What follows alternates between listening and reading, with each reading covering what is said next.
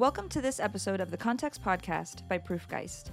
I'm your host, Martha Zink, and this is where we get to talk about whatever is going on in the FileMaker community. In this episode, Mike Perley from Prodigy Promos joins Todd Geist, Corn Walker, and me to talk about SimpleQ. What's SimpleQ? It's a messaging service built in FileMaker that allows applications to work together in a loosely coupled way. All right, on the podcast today, we have Todd Geist, Corn Walker, and a special guest, Mike Perley, who is one of our rockstar clients and also one of the wittiest people I know. Mike, do you want to give us a little introduction of who you are? Yeah, I work with Prodigy Promos. I kind of handle finance and operations, and we're a custom merchandise company, so swag. We do manufacturing, distributing, fulfillment, online stores, pretty much the whole stack. Awesome. And I think it's worth mentioning that Prodigy Promos made both shirts for Otto Enter Live and Pause. For those that can't see us because they're not on YouTube, Mike and I are twinsies today wearing our Pause shirts. Oh, I didn't realize. I would have worn mine. I know. It was a test. It's in the car. It's in the car even. Oh, it was a test. I mean, we'll give you partial credit this time. All right, so today just pause this and I'll go run and get it. How thematic.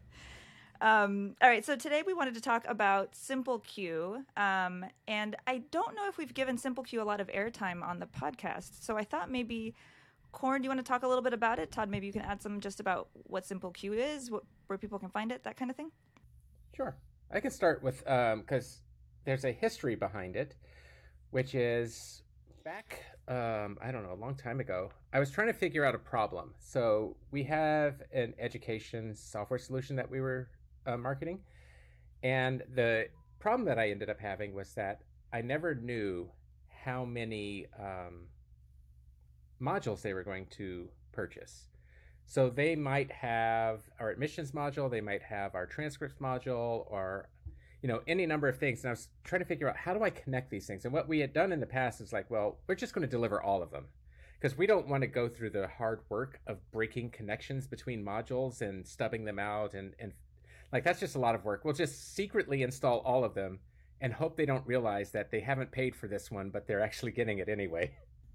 So I was trying to figure out a way to solve this problem. And so what I did was I created a file, and I was like, well, what if I have this file and all it is it's like a list of like all of the scripts that need to be run when this object gets updated. And I can add a script or delete a script from that list.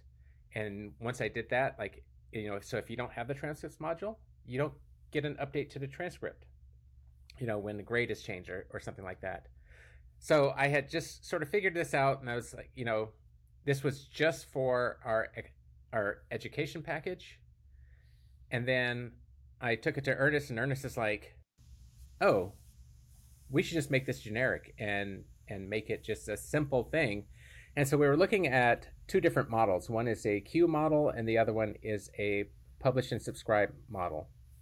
And we looked at, one of the things that we said is like, should we reinvent the wheel? Let's not reinvent the wheel. At the time, Redis was the biggest one out there, but the interfaces to it weren't complete. There wasn't really a full functioning REST API for it yet.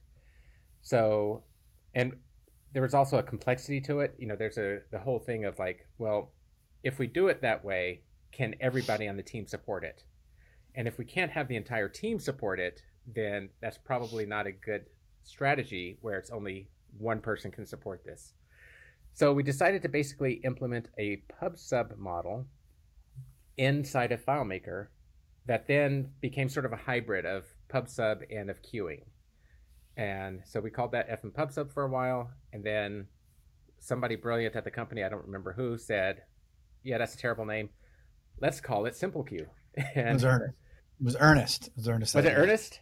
Oh, yeah. So I was like, yeah, great, because FM PubSub is boring, and the whole FM thing kind of, So, having everything prefixed with FM was seemed like a decade old at the time. And now we have to make it CL PubSub, which would be exactly weird.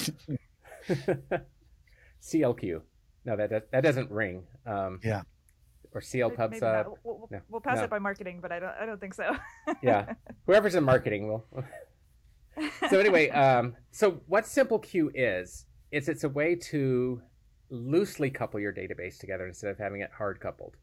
So in our education thing before, we were literally from our academics module calling a script in transcripts, calling a script in, the advancement solution, calling a script in the admissions solution. And those scripts were in there. It's like perform script to do this. And if you didn't have the advancement solution, which, people did because we secretly gave it to them, but if you didn't have it, air quotes, then it would break. Like if you didn't actually install it, and you don't know where all of those points are in the code. You don't know where all of those points are that are touching admissions or touching advancement. And so we didn't want the user to get script not found, file not found, like, errors here and there. And so it's like, oh, if we could make this loose, if we could say, I don't know if the listener is there. I don't know if advancement's there listening. I'm just going to send a message, and that message is going to be held somewhere, and then advancement can pick that up, or it can be delivered to advancement later. And that did two things. One is it actually sped up the solution a lot, because a lot of times when you're doing these things and you have to push this data out here and push this data out there and push this data out there, well, now it becomes asynchronous. So I don't have to worry about, like, now the client who has just done like a little task, as far as they know, they've done a minor thing, but that has cascaded into all of these other tasks that had to be run. And before SimpleQ, they had to be run synchronously. So the user has done some small task, and now they're sitting there waiting 3 minutes, 4 minutes for advancement to do its thing and admissions to do its thing and transcripts to do its thing. And it's like, well, why? And then the second thing was, now I no longer had to worry about what that system is on the other end. So that system could be FileMaker. It could be something entirely different now. So I could be publishing a message to SimpleQ that, I have done something, I've updated this record, I've done whatever. And I don't have to know what system is actually listening to that. So if it's, if I have like a little FileMaker file that's pushing it out to a web service or doing something else, that's great. I don't need to code all of that into each of my solutions. I can code that once into like a SimpleQ helper file or something like that. And then it handles all of that work. And then with the help of Otto, it turns out we can go in the opposite direction. So we can have all of these other services out there, and they can be sending messages. They can have things that they've updated that goes into Otto, goes into SimpleQ, and now my FileMaker system can get notified of that. So it turned out to just be like at the right time when everybody is starting to look at like, how do we integrate all of these things, but how do we do it so that it's not just like these hard couplings between them? SimpleQ, I had built it for a different purpose, but it turned out to fit this pretty well, I think. Yeah, one other thing I would add to this, in sort of in the way things have changed over the last, say, 5 years. The change has been happening for a decade or more, but really sped up in the last 5 years, where a lot of the code, or a lot of the code that's running in your solution, is not being run as the result of somebody pushing a button, sitting in front of a screen, entering some data, pressing a button to go, process an invoice or do whatever it is. More and more, what's happening is that initial impulse, or the whatever the thing that's going to trigger it, is not a human. It's some other system. Some other system says, we just got an order in the shopping cart, and the shopping cart sends a signal out, got an order. And the other systems that are listening for orders have to be able to respond to that. And there's nobody watching. There's nobody there. So it's very different than the way we used to code things, but it turns out to be just, it turns out to have, having a central hub where you can manage that kind of communication makes that process a lot easier, because you're doing smart things like, capturing errors, and you're able to see when something isn't working. You're able to retry with the debugger and make sure that if some script failed, you have all the information you need to reprocess that event and get it to work, so that the next time that event flows into your system, it'll just work. So all of that. So all of these things have kind of come together to create just a really powerful use case for something like SimpleQ, whether it's loosely coupling your FileMaker apps or integrating your FileMaker apps with other systems, or just the fact that a lot of stuff is just automated now and there's not a person pressing a button. In fact, in our internal system where we use to run our company, it's mostly a giant SimpleQ implementation. That SimpleQ is just getting messages from all these different apps, processing things, sending things out, processing data, updating summary tables, and all that stuff. There's very little human interaction with that system. It's mostly all automated through something like SimpleQ. In this case, something exactly like SimpleQ. It is SimpleQ. That's awesome. Not like, it is. Yeah. Now, I remember a year ago, I was in Salt Lake City with Mike for a client on-site, for an on-site. And I don't know how we got into it, Mike, but we started SimpleQ came up. And I think I had promised you I was going to get you a copy of this file, right? Yeah. Is that what it was? I was waiting. Yeah. Yep, we were face to face. I had no choice but to give you this file. And Todd was like, "It's not ready. It's not even beta yet." And I said, "I trust Mike. He knows the caveats. It will be okay." And then we gave you a file finally. So what was that like? How are you using it? Yeah, in our industry, you have suppliers and you have distributors. The suppliers, have a widget or something that is blank, and they take your artwork, slap it on there, and then send it on to your end user. And if you're just working from your basement, that's a great, little business to have. But we grew and we got into manufacturing.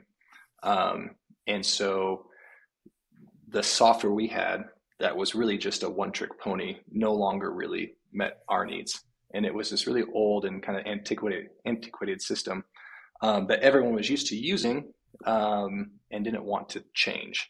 And so I got into FileMaker by just trying to enhance that system,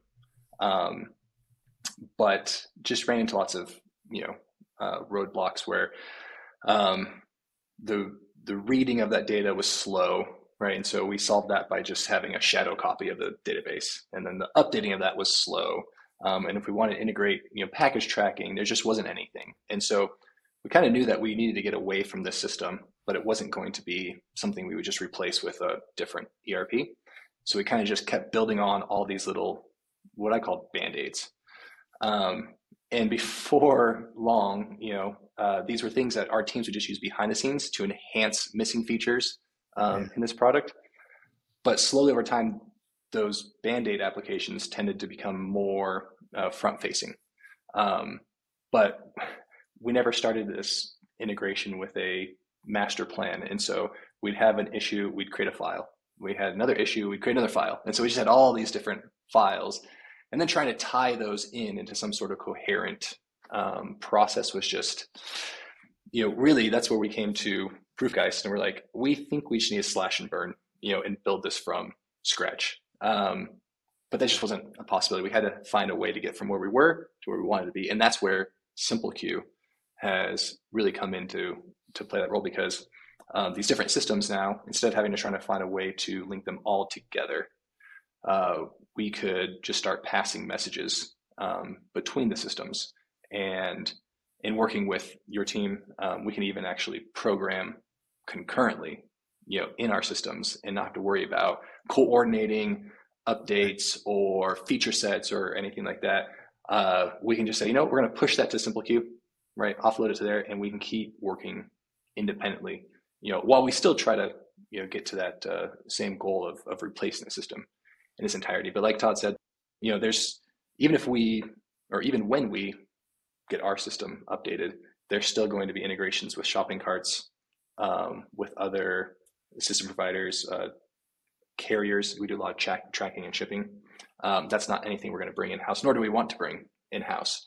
And so we have a way to just kind of a pattern now to integrate all of those features and functionality. And it's something we don't even think about.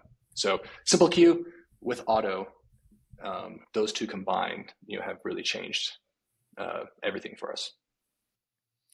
Pretty cool. I should probably explain a little bit what the role Otto is playing here. So Otto is our our server enhancement or our server superpowers app that you can put on your FileMaker server, and it does a lot of things. And I won't go into all the things it does, but one of the things it does, and which we're talking about here, is it makes it very easy for you to accept webhooks from third-party systems into your FileMaker app. So you can very easily just by creating a URL, it will and giving that to something like a shopping cart. The shopping cart will then send a new order to that URL, and Otto will take that URL. A short way to say it just puts it into SimpleQ, and then SimpleQ then distributes it to whatever systems need to know about new orders. And so SimpleQ handles the queuing and that distribution of those messages out to the different FileMaker apps, and Otto is just providing this way to expose an inbox, if you will, to SimpleQ to the world, so that you can accept data payloads from pretty much any third-party service that can send webhooks, which is most these days. Any really popular SaaS application probably sends outbound webhooks when something changes in their system for exactly this reason, to make it easier for you to integrate with those systems. And so that's all that Otto's doing here, is just kind of making a inbox for your server that will then can queue that or can send that message through to SimpleQ, or really to any FileMaker file. But we've just settled on this model of using SimpleQ as the place where these messages land first, and then they are distributed out to the other systems. And so that's what you're doing, Mike. So in terms of so you probably have things coming from third parties, and you probably also have FileMaker message passing as well. Is that true? Yeah, and in fact, we started with Otto and just using those inbound webhooks. Okay, but imagine now all these different files that we had to build that inbound process in each of those files. Yeah. And so when I first learned about, and actually, I don't know if you're aware, but back in the day, there was a Twitter account that was just scraping your Vimeo the URL, and whenever a video was posted, they posted. So that's where I first found out about FM PubSub. Was I think just something that was internally. And so when I saw that, I'm like, oh, this is amazing. And that's why I was giving Martha such a hard time, because I knew that instead of having to build that receiver file in each, or layout in each file, we just have one central place. And so it did change it. It turned SimpleQ into the hub, and all these files then became the different spokes. So we quickly abandoned, using just the Otto webhooks in favor of SimpleQ. Yeah. But yeah, we have a bunch of FileMaker files that we're trying to trim down, but we have our warehouse management system. That's an online application. We have Shopify stores, WooCommerce stores, and all the different UPS, FedEx, and other shipping providers that we're either using to buy postage or packaging services, and also to get real-time updates as packages move throughout our system. And so how do you make the decision? This is the interesting thing. One of the interesting things you get to do when you have something like SimpleQ in place. You have all these different files, and you have a goal of trying to reduce the number of files, and currently using SimpleQ to kind of let them all communicate. But then it gets interesting, because how do you decide which ones to get rid of? And because once the pressure's off, once they work as standalone modules, it's kind of like, well, I don't know, maybe this app's fine standalone, So it's always interesting to kind of walk through that process of, okay, so then how do we decide what to consolidate? Yeah, for us, a lot of it comes down to maintainability and just reducing complexity. You might have a file that you put up on the server years ago that has one specific service, and now with SimpleQ, there really isn't any pressure to get rid of it. It's nice that you have that option.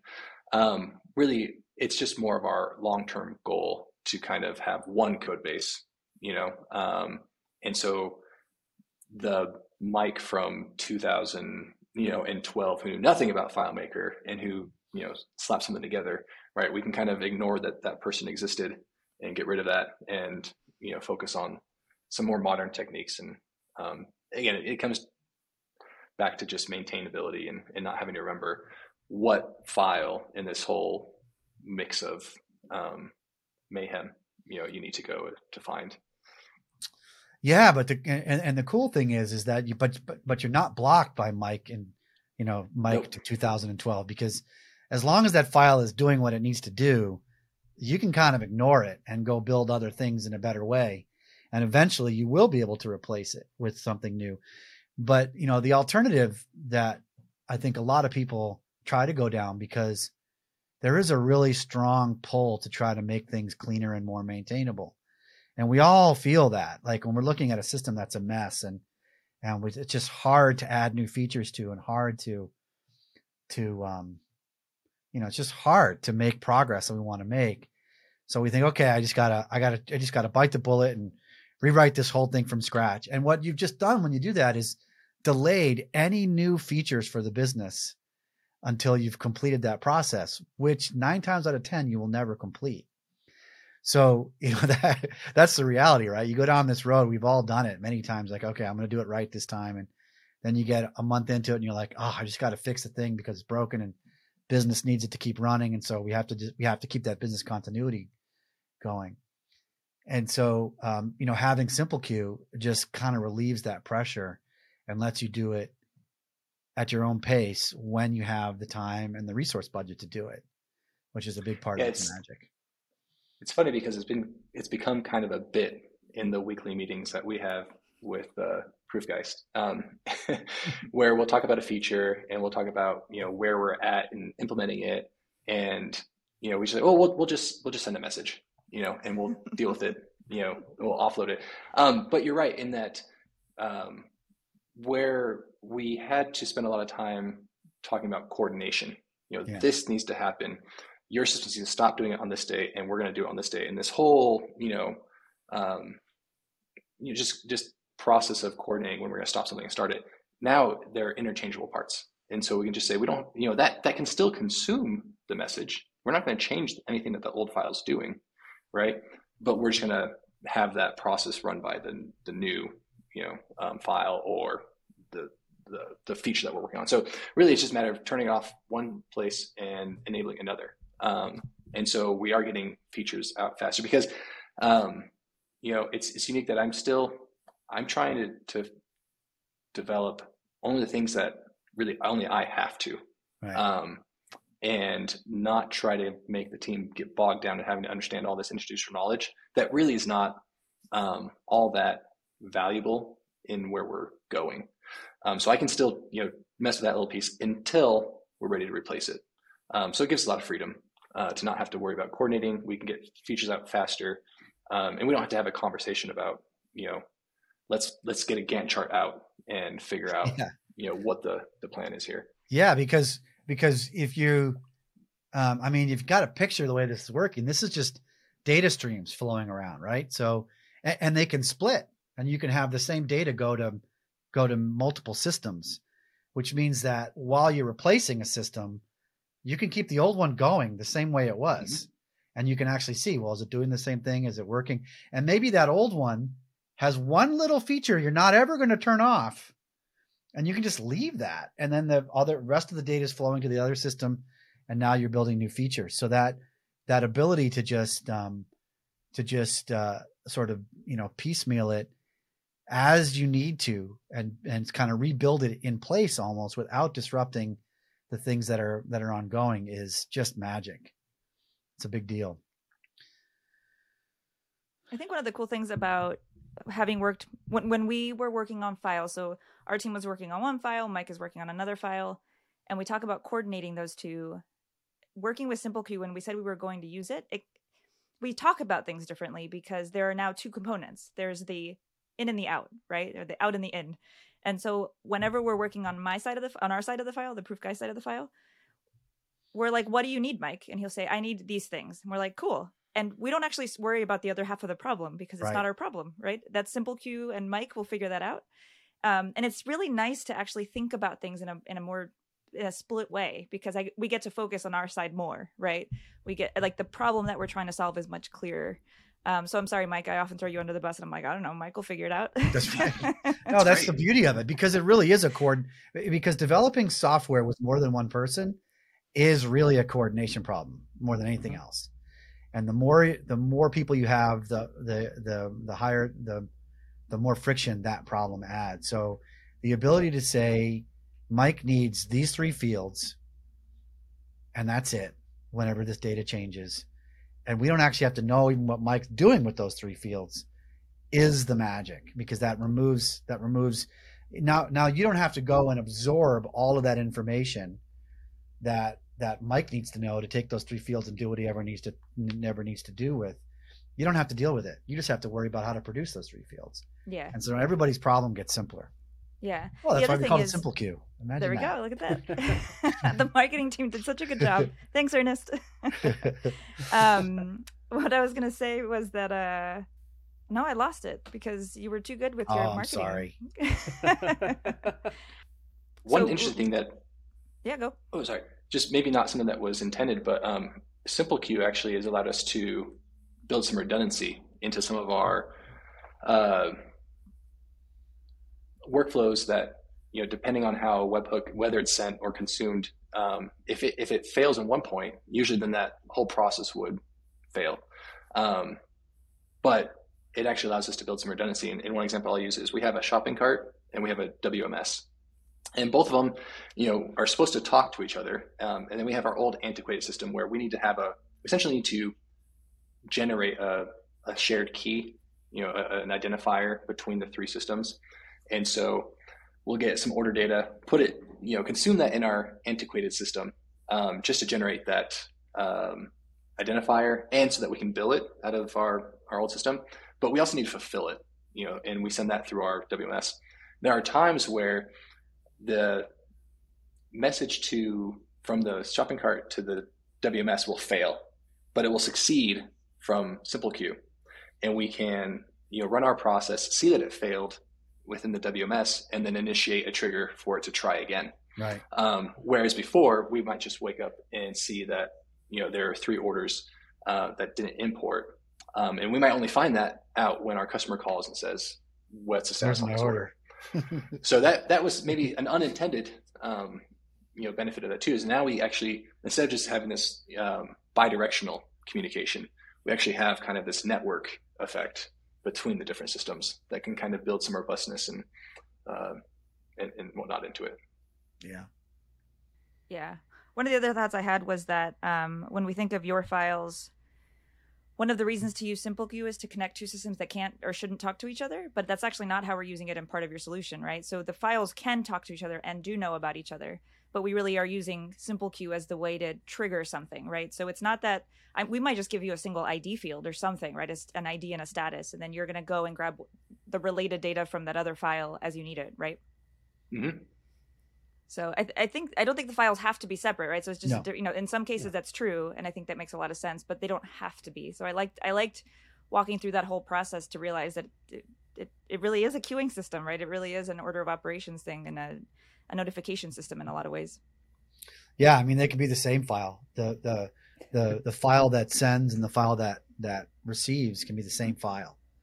And there are reasons to do that, because the simplest one is, like, oftentimes people, ever since Perform Script on Server came around, we would write a script, and then we would write a Perform Script on Server to trigger it to run on server, so that we didn't have to, burden the UI with waiting for some long process to run. And so we would write the same thing over and over and over again. Now we just simply have to send that payload to SimpleQ. SimpleQ handles all the Perform Script on Server stuff. It does everything you need to do, and you don't have to repeat that logic of queuing or offloading to the server everywhere. So even in a single file, it's useful for those kinds of things. Yeah. And I would echo that with sometimes you can get thrashing on server if you're firing off too many Perform Script on Server That's scripts. So, and one of the reasons that I had done this as well was because one of the operations was exactly that. The user does something, it's going to spawn a process that's going to take a long time to complete. The user doesn't have to wait for that.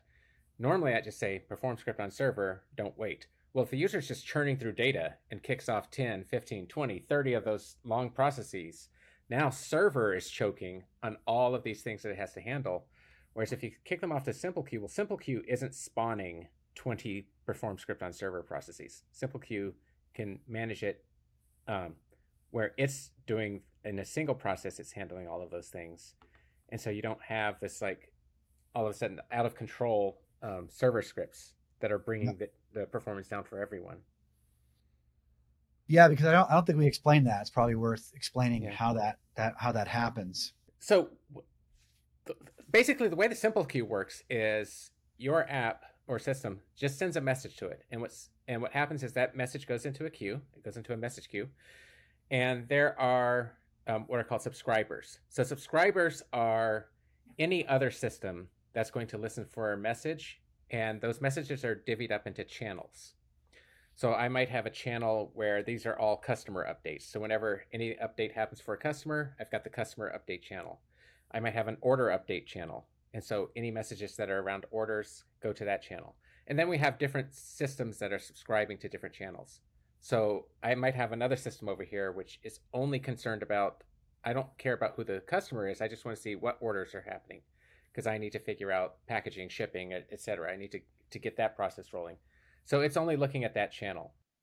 So what happens is you send a message to SimpleQ, it goes into the queue, and then there's a process that goes through and it sweeps through the queue and it clears out messages there. So it looks for messages in the queue that need to be delivered, and then it will take that message, and that message payload is whatever you want it to be.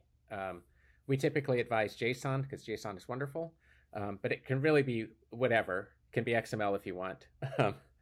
And it will deliver that message payload to a script in your system. So you have a system, all you're doing as a subscriber is saying, hey, if you have a message for me, call this script. And so SimpleQ will call that script with the message payload as the script parameter. And then you're off to the races. You can do whatever you want with that. You can ignore it, you can process it, etc. And then you have the ability also to send a result back to SimpleQ. So you can say, hey, actually I had an error when I was trying to process this. And then SimpleQ can say, okay, no biggie, I'll retry it again later. And it'll continue going through the message queue, sending out messages. And then once it's finished going through the queue, it can come back through and sweep again and say, okay, what messages haven't been delivered? And so if your message wasn't delivered because of an error, it'll retry again. Yeah, and a couple of things to add to that. So when we say a message queue, all we really mean by a message queue is a record in a FileMaker database with a field in it that has the JSON payload in it. It's not like anything. This is all native FileMaker. Did we say that? I'm not sure we said that. I don't think we did. This is all built with just regular old FileMaker and FileMaker Server. It does require FileMaker Server because that queue flushing that Corin just mentioned is happening on the server. So when a payload is dumped into SimpleQ, into that queue, the FileMaker server once a minute will start to sweep through that. It'll look for all the records that haven't been delivered or that had an error of a certain type, and it will resend those. It'll send those messages, and that's all happening on the server, which is why the performance benefits are so great, because it's right next to the data. That stuff's happening really, really quickly, and it's FileMaker server doing one script schedule session at a time, rather, as Corin was mentioning before, a dozen or more perform script on server sessions, that eventually every session that gets spun up on the server to run a script is a virtual client, a virtual FileMaker client, and each one of those carries weight. And if you tried to do 100, which I think you can now do 100 perform script on server sessions, and your server is like a little tiny server, you're going to have a problem. It's going to really tank. So that's kind of some of the magic that's built in there, is that all you have to do is get the message into that queue. You get it into that field in FileMaker. The server takes over, spins up a session, finds all the messages that have to get sent, and sends them all to the subscribers that are listening for those particular channels, those particular types of payloads, and that's it. So yeah, pretty nifty. And it scales pretty wonderfully. I'm curious, Mike, if you what kind of load are you running through here? Do you know how many messages are getting sent through? Well, if we're talking about the, just messages from our shipping carriers, that can be thousands a day. Yeah. And if I make a mistake, which I have in the past, where I had a routine, I talked about this shadow copy of the database of a legacy system. And we used to just, truncate all those tables and then via ODBC, import them all back. Right. And I'd made a change where I identified just when a record had been modified, using some hashes and whatnot. And when I, noticed an update, I would just flag that field. And then at the end of every update, I would run a process that would just check to see which orders, had been updated. And I would fire off a SimpleQ message for each one of those, right? So that I could publish that to the other systems consuming it. But I made a mistake where I inadvertently caused the flag on every order to be marked as modified. And Never so I done think that. we had 9. I've never done that. Yeah. So I get a call from everyone saying, hey, why is the system running really, really slow? But I'd essentially re-imported, like the 90,000, records that we'd had from the past, 12 years or so. And it took a while. I mean, it ended up being tens of thousands of messages, but it took about an hour to clear. And then everything was back to normal. Yeah. I've done the same thing where it's like, I'll dump 10,000 records into SimpleQ and then be like, oh boy. Yeah. And yeah, I mean, depending on what they are and what they're doing and what kind of indexes they have to modify as these things are getting created, it can take a while, but the fact is it just worked. Like it chugged through and did them all. There were no issues. Every single one got done. And at the end of the day, there wasn't a problem. Yeah, there was no crashing. There was no, lost connections. It just took a while to churn through it. And we learned from that and made sure it didn't happen again. But it handled it just fine. Yeah. Yeah, we've seen, I mean, we've had it running hard for, at least over a year at this point. And we really haven't had any problems. I mean, it's ingesting, I don't even know how many messages, but like, looking at the message queue, because we keep all the data in there, at least for now. Mm-hmm. I mean, it's just so slow to scroll because there's just so many records in that thing. It's like crazy, and it never blinks. Like we just don't have any problems. So it's really made our system much more robust frankly than I was expecting. It's just rock solid.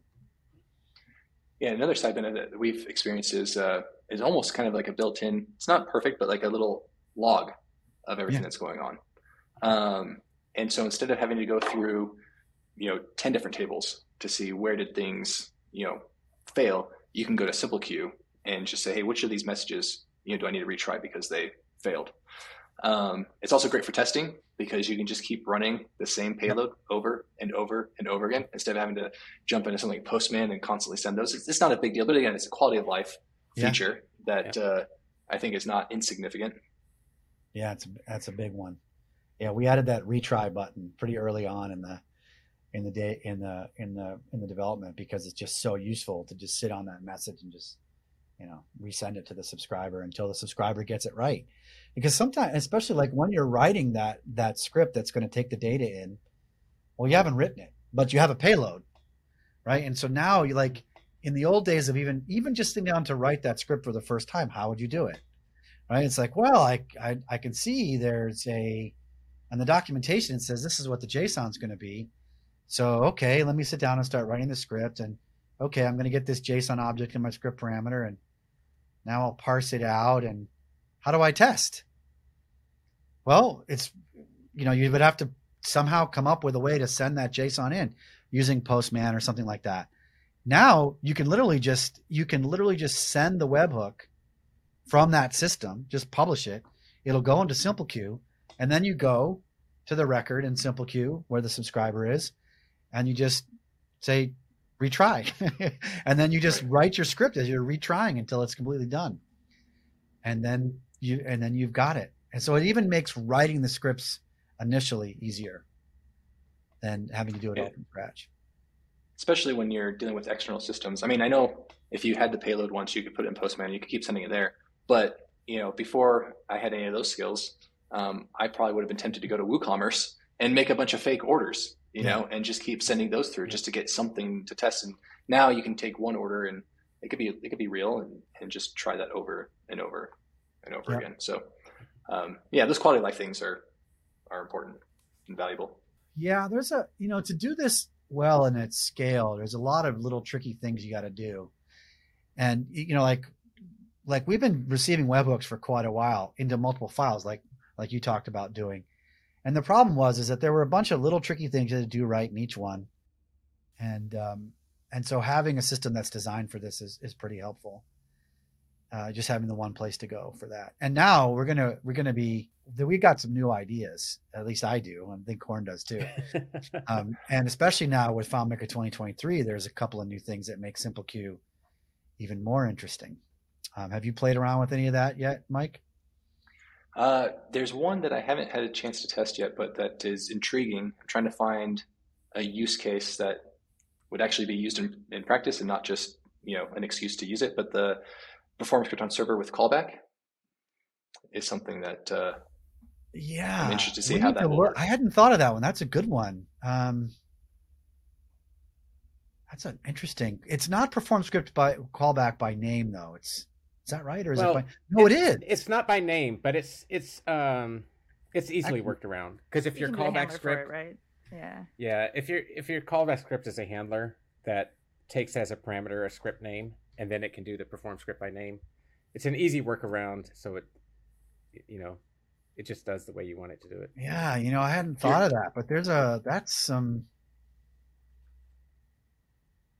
is some. And your callback script could just be the publish message to SimpleQ, and it becomes a universal script that. Yeah, that's interesting. I hadn't thought about that one. The one that I was thinking about was on window transaction. Yeah, that's probably the other one. Now means you can just publish changes automatically to SimpleQ if you wanted to, or something like that. So that. So instead of having to capture a change somehow and then send it with some process or with somebody doing it, you could now, if some record changes in your FileMaker file, you could send whatever payload you want to SimpleQ every time, right? Without having to add any other code. How does that? And I don't know if you've tested either. Does that work on a per record basis, or what? I'm imagining if you had like a list view, in your window, does that act any differently than if you were just browsing one particular? Well, I know Korn and Martha have been working on this exact thing, so they can tell us. Yeah, it actually, so it's basically on record commit. So, okay, and since FileMaker 7, we've implicitly had transactions, and it's using that same mechanism. So you have a window, you have a record, you can have related records as well. Any changes that are happening to records in that window, that's part of the transaction. Once that commits, that data, before that data is committed, is shipped off as the script parameter to whatever script you specify in your on Windows transaction. And the way you do that is you specify a specific field in your data table. So each data table that you want to track, that you want to capture that data from, you just create a field in there. Each table has to have a field of the same name. So you might call it, transaction log or data or as JSON or whatever. I like to do a JSON representation of the table. And then I throw in some other stuff in there like modification count, whether the name of a script that's running, perhaps. So I can throw all of that into a JSON field, and then that's going to come as a parameter to my script. So when I specify a script, it's in the file options. So it's on window transaction, but it's actually specified in the file options area of the file. And so you specify that script that's going to handle it, and so it's going to get that packet. And, it's going to be a JSON parameter that's sent to you. And then whatever's in that particular field for every record that was modified. So if that's whether it was created, updated, or deleted. It's going to send that JSON for those records. And that's all including deletion. Including really deletion. Hard. Yeah. That's the best that one. was the one I'm still loving that. Yeah. I'm so excited about that the was whole the one thing. like everybody else, I've tried building audit log systems, and deletion is always the hard one. Yeah. And, the way that I tried doing it was I put in the security schema settings. I put like this SQL statement that would write out. So it was using a plugin to use SQL to write the record contents to a whole nother table, and then returning the 0 or the 1 to say, yes, you can delete this record, or no, you can't. As you can imagine, that was really slow. Yeah. Well, and the other way was to overdo the menu and have the menu fake delete something, flag it as delete, and then the server would go record something and then delete the record, right? It's always such a pain to remember where I did that and where I didn't, and sometimes it was too slow. Yeah. Now, Corin, one thing you said there caught my attention, and I'm not sure. Okay. I'm not sure if I heard you right or not, but you said before commit, the payload is sent off. Is that right? So before commit, the payload is it's read. So whatever's in that data field. So you have that data field. Got it. Okay. Before the record is committed, that data field is read. Yep. And then the commit happens, and then the script is triggered. So it's not okay. Good. I was worried. I was worried that if a revert happened, then the signal would be wrong. So the signal is accurate. That this is the change that was just made to the database. Yep. Yeah. And so now, in terms of like a SimpleQ process, whereas before it would have been quite hard to make a message for, like, let's say order deleted, right? You would have had to work around. I mean, you could do it, especially, I mean, it definitely ways, but now you could literally just attach it to the record and say, if this record is deleted by any means, send an order deleted message to not by any means. So there are limitations to it. Yeah. The only limitations are the data APIs, though, right? Yeah, data API or ODBC. So yes, those interfaces aren't captured with the on window transaction. That's right. But if you make your edits with a script through those APIs, it works. So if you're using SimpleQ to communicate, let's say you have a web form coming in or something like that, and it's coming through SimpleQ, or through Otto, whatever, it's coming into the data API, and you're running a script, which is what SimpleQ is going to do, then those changes are updated. Yes, so it absolutely. is. Yeah. So, kind of a general rule, if you want your audit log or if you want your signals to be accurate, you can query the databases with those APIs, but don't make mutations. Don't change data. Yeah. Unless you do it via script, which is actually how we do it a lot anyway, because I was going to say it's always safer. That's the way I do it. It's always safer. Like, and I'm going to want to do stuff anyway, because, I don't want somebody to have to understand my entire data model to be able to say, oh, I want to update this person's name. Right. Exactly. That doesn't make any sense to me. Yeah. So give me the name, run my script. That's right.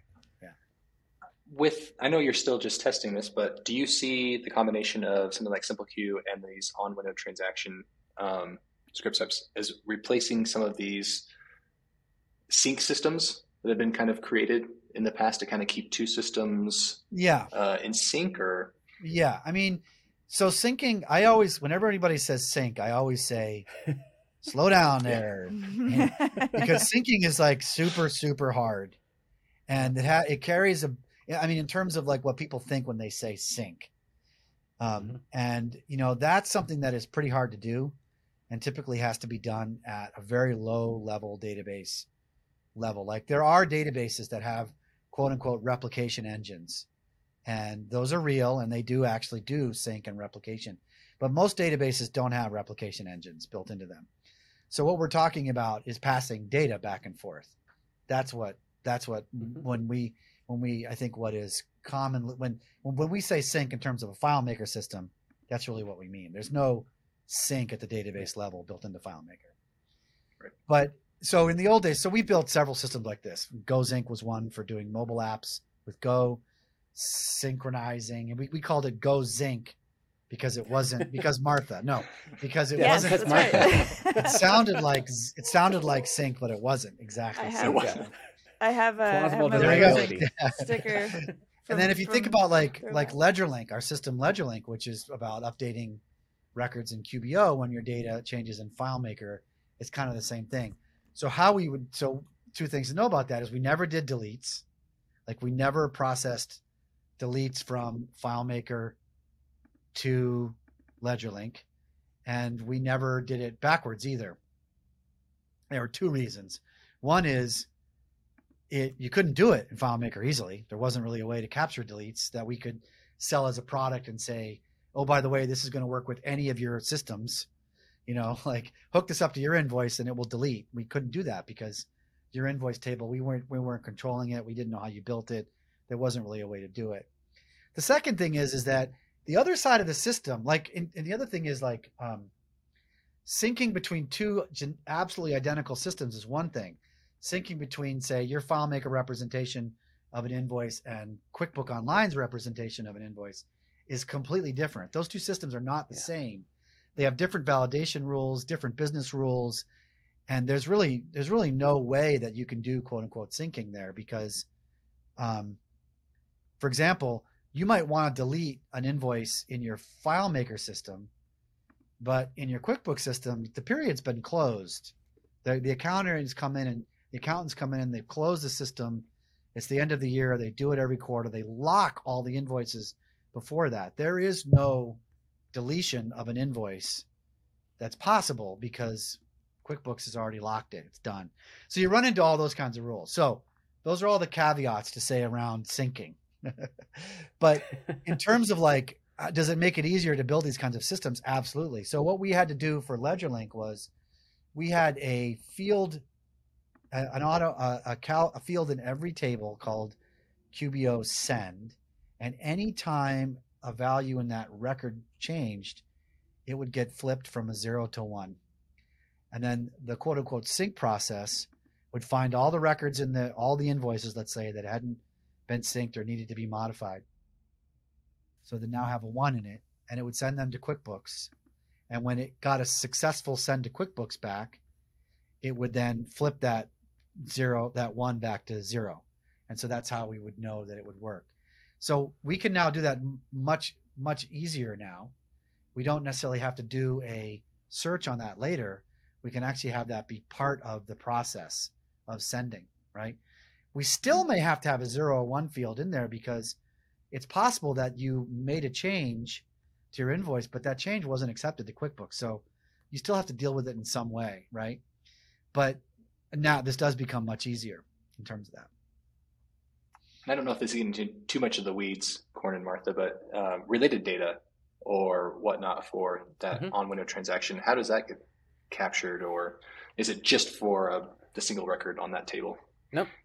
It's part of a transaction. So any records that are modified as part of that transaction are included. And so if you look at the JSON payload, it will have the file name, and then it will have each table name that was modified, and then it'll have an array of records that were modified as part of that transaction. So if I have a client record, and then I modified, say, the due date of 3 invoices, then I'm going to get a JSON packet that's going to have table client. It's going to have that record modifications. Then I'm going to get a table invoice. It's going to have an array of 3 records that were modified there. Okay. Yeah. And it works on the cascading deletes. It respects it too. So if you have a job that has 3 related tasks and you delete the job and the tasks are cascading delete, the JSON that you get will include all 4 of those records. So it include the 1 job and the 3 tasks that got deleted. So you and we were working on a field definition that would basically have all of the fields for that table that weren't calculated. So that way you can have a representation of what that full record looked like. So if you needed to rebuild the data or the records, you could do that, right? You could run a process later, set it to SimpleQ and say, go recreate this deleted record if you needed to. And I think we're still planning to do that podcast on this feature. Yeah. Yes. Totally. Yeah. So we're going to get into that deeply and hopefully show some demos of that. And I think we're supposed to do that. I don't know when it is, but soon we're supposed to do that podcast. So, but in terms of SimpleQ, now it makes it really easy to send these things off to SimpleQ. You don't have to add another process. You can just have a script that's watching your shipments, let's say, and when your shipments change, you can just fire the change off to SimpleQ. Yeah, I think that's great. It's and you already mentioned it, but it's replacing that script to gather all those modified ones and run a process to send those messages. You can just do it in line with whatever you were already doing, which I think is really helpful. Corin, you and I talked about adding some other things to SimpleQ at some point, and I'm curious if we can remember if some of those are. And also, Mike, actually, maybe let's start with Mike. What kind of things would you like to see added? What things would make SimpleQ even better for you and your business? XML, that's what I heard. XML. Yeah. XML. Well, to be fair, one of the processes we run is actually converting a WooCommerce file into XML to import into this legacy system. Yeah. No, I haven't really come across any limitations. There's one thing that becomes a little tricky to potentially manage is if you're tracing or trying to chase these file authorization issues. Yeah. Where if you've migrated and there's something wrong with your setup where those IDs or whatever aren't perfect, you might need to reset those file permissions. And you can see that the thing or the message failed to send, but sometimes it can be difficult to know exactly why. Right. Yeah. And now having used it, it's always the only thing that's ever caused it to kind of break is when I've done a migration and there's been an issue with that file permissions or authorization. But aside from that, it's been rock solid. There was one thing on the Otto side, where there was a limit to the size of the payload. But with your help there, Todd, we found a workaround with that. So I haven't come across something that I haven't been able to make work with that whole. I think we've actually increased that payload too now in the newest versions of Otto. I think it was. Oh, okay. I think it's 50 megabytes now, so it should be big enough. Oh wow! Yeah, I mean, yeah, I think it was limited. We were a few kilobytes, away from the limit. Yeah, it is all that separated us. Yeah. But the file authorization issues are real, and we haven't had a good way to deal with that yet. And also just having to having to set up your external file references again after the migration. We got to look at the patch tool, Corin. We got to look at the patch tool and see if we can process that and see if there's a way to update those as part of a migration. Yeah, that's definitely on my radar. As far as SimpleQ, I can think of a couple of things that I wanted to do there. One was exponential backoff. Because a lot of times what will happen is the reason that the message isn't delivered is simply because your system's down for whatever reason. You're performing maintenance or something. And SimpleQ is going to retry a number of times. But after it retries, whatever the limit is, I think there's a hard-coded limit that can be overridden with a parameter. Once it's retried that number of times, it's not going to try anymore. Yeah. But with exponential backoff, what will happen is it'll try, maybe in a couple of seconds, then maybe in a minute, and then maybe in 15 minutes. And, so it exponentially each retry gets farther and farther out so that if you do have an intermittent thing where like I'm migrating this file, I've got a new version of it here that I'm in the process of migrating, you're not going to miss those messages just because it was down for an hour or down for 5 minutes even. What'll happen is SimpleQ's, additional retries will be so much farther out that there's a higher likelihood that it'll actually be successful on a retry. Right. Another issue is I wanted to add, and we had to cut this before release because it just wasn't something we could get in there and test, but I want to add in the ability to do delivery of messages via DAPI, and that overcomes some of the file authorization stuff. Yeah. I think it's going to be best done with Otto because, authenticating via the FileMaker data API, Otto makes that easy. and I don't want to do it outside of using Otto, just because managing all of those tokens and everything, it's like, why would you do it without Otto? That's a good point, Corin. We got to look. Doing it with Otto is pretty easy to do that. It really is. Yeah.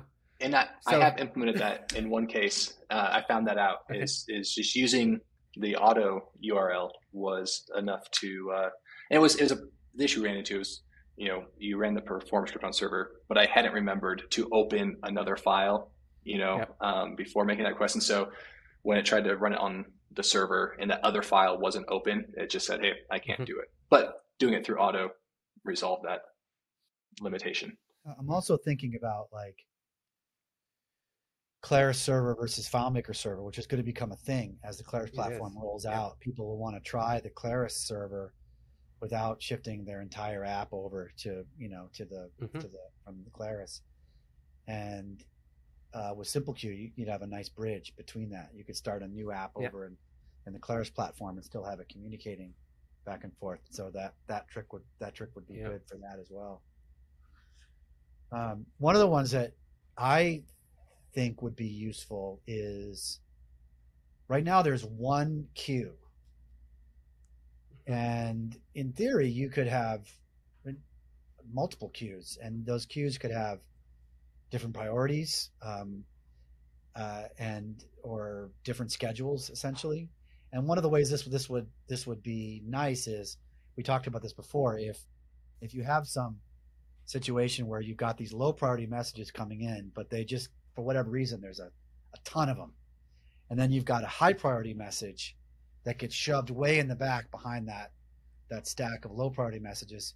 It could take several minutes for that queue to flush down to that high priority message.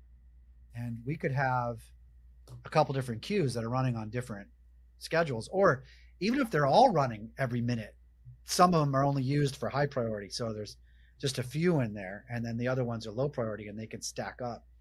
Something like that I think would be useful. Maybe we do like, I don't know, maybe it's every 15 minutes, every 10 minutes, 5 minutes, 1 minute, something like that. And then when you publish a message, you would choose the priority level, something like that, to then say, should this message essentially skip to the top? I guess that's another way that's the way to do it, because you couldn't just set a flag on the record itself, because once that thing gets its found set, that order's set. So, and if it's found 1,000 records, it's going to chew through those 1,000 in that order. And if you got new messages coming in at that time, you would like another process to find it and do it. Yep. Another one. So that seems like something we should get to at some point. That's very cool. Well, it's nice to hear that SimpleQ is alive and well and being used, and that it's not just at end of life and it's just surviving. Like, there's new features coming, new thoughts, and I love to hear that. It's pretty key. Like, yeah, I don't know. Like, I think, you know, one of the things that it's really changed the game for us in terms of how we build stuff is, especially when you're working really fast and you don't actually know what it is you're trying to build. You're just trying to solve a business problem, like right now. You can do that, you know, in this kind of like throw up a new file and like try some things and get it working, test it out, and you can just move really, really quickly. And you don't have to sit down and like go through like, okay, we need to add this feature to this big thing, and we have to think through all the potential consequences of what happens if we change all this stuff. We can just solve a problem, get it in working, try out all the variations of that because it's in this own little isolated file, right? And then, okay, we got it. Now we can decide, okay, we have a working feature. We know exactly what it needs to do. Should we now move it into the main app? And sometimes the answer is yes, sometimes the answer is no. But in either case, we've learned a heck of a lot about what that thing needs to do, and we're already getting value from it before it's done. So it just really loosens up your ability to move fast on solving business problems, you know, by just making things very isolated and keeping them integrated with the system, but without having to potentially, you know, either take a long time to ship it or break something else that's working, right? Which is the other problem you might have. You do that kind of thing. I can't imagine trying to build a complex FileMaker system without it anymore. It's pretty key. I do feel like the cadence of the work that we were doing with Martha and Barbara did shift once she finally, you know, made good on that offer to send a file. And it was and Todd's we got up fault. on my I server. want to say it's Todd. But no, I think there's a lot of truth to that. The cadence changed, and it just seemed like, you know, there were a lot more options. You know, we didn't have to think through things as much. We could just say, what's the priority? If it's a high enough priority, let's just make that work now. And we don't have to. It's progress over perfection. You know, just keep moving forward. that's pretty important. That's a real challenge for engineers, because it's easy to get really into the technical details of something, and that's fun, and we all love doing it. And if you get down in those weeds deep enough, you might lose perspective on the business value that a new feature may have, and you might be, it just gets really easy to push something on down the road where, you've got customers and users who need stuff ASAP, and that's actually has value if we can deliver to them right now, as opposed to like some theoretical value we might be able to ship to them someday down the road.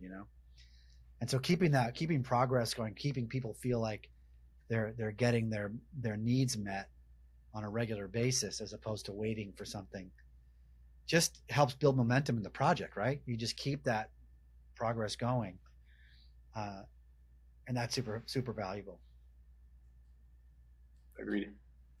All right. I don't know if we've said that SimpleQ is free. Anybody can Yes. download it, right? SimpleQ.proofgeist.com. I thought you were going to tell them to go to our shop and buy it.